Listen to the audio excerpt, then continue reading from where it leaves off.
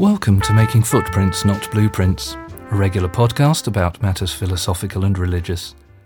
My name is Andrew James Brown, and despite being myself an atheistically inclined freethinker, I'm also the minister to the Unitarian Church in the city of Cambridge, UK. The title of this podcast is borrowed from the philosopher Herbert Fingarette, who, in his book, The Self in Transformation, offered us studies that were outcomes rather than realised objectives, which were offered to the reader as an encouragement to make intellectual footprints, not blueprints. This podcast tries to proceed in a similar fashion and takes seriously an insight of the poet A.R. Ammons, who felt that true human freedom only comes when we have understood that full scope always eludes our grasp, that there is no finality of vision, that we have perceived nothing completely, and that, therefore, and thankfully, tomorrow a new walk is a new walk. Welcome to this week's New Walk.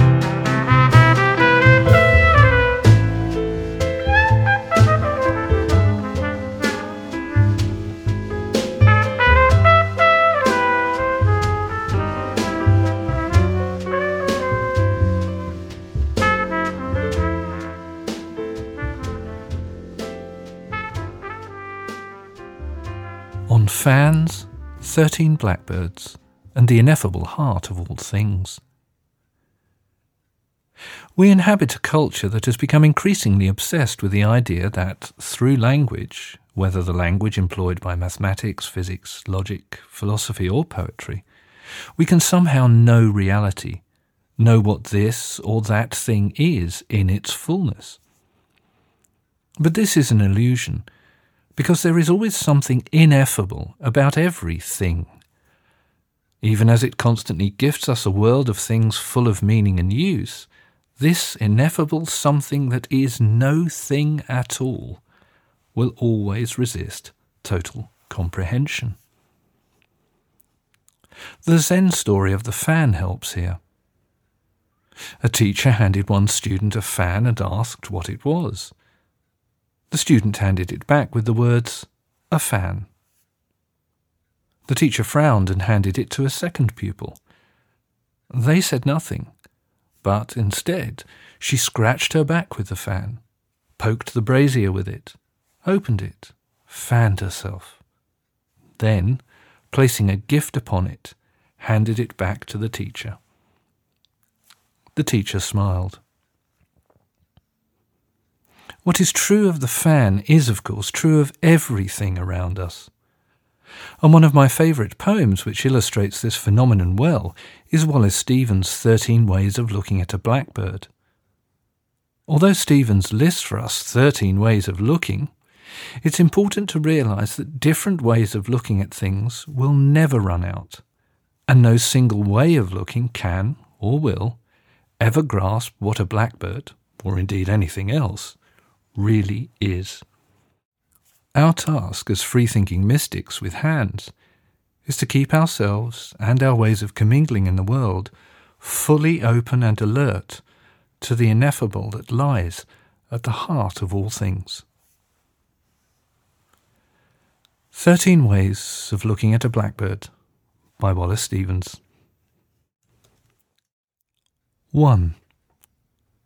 Among 20 snowy mountains, the only moving thing was the eye of the blackbird. 2. I was of 3 minds, like a tree in which there are 3 blackbirds. 3. The blackbird whirled in the autumn wind. It was a small part of the pantomime. 4. A man and a woman are one. A man and a woman and a blackbird are one. 5. I do not know which to prefer, the beauty of inflections or the beauty of innuendos, the blackbird whistling or just after. 6. Icicles filled the long window with barbaric glass. The shadow of the blackbird crossed it to and fro. The mood traced in the shadow, an indecipherable cause. 7. O thin men of Haddam, why do you imagine golden birds? Do you not see how the blackbird walks around the feet of the women about you? 8. I know noble accents and lucid, inescapable rhythms. But I know, too, that the blackbird is involved in what I know. 9. When the blackbird flew out of sight, it marked the edge of one of many circles. 10.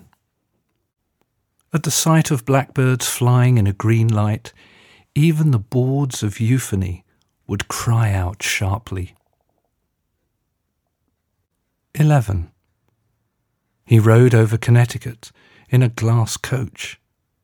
Once a fear pierced him, in that he mistook the shadow of his equipage for blackbirds. 12. The river is moving. The blackbird must be flying. 13. It was evening all afternoon. It was snowing, and it was going to snow. The blackbird sat in the cedar limbs. And that brings us to the end of this edition of the Making Footprints, Not Blueprints podcast. So farewell for now, and remember, tomorrow a new walk is a new walk. See you on the path.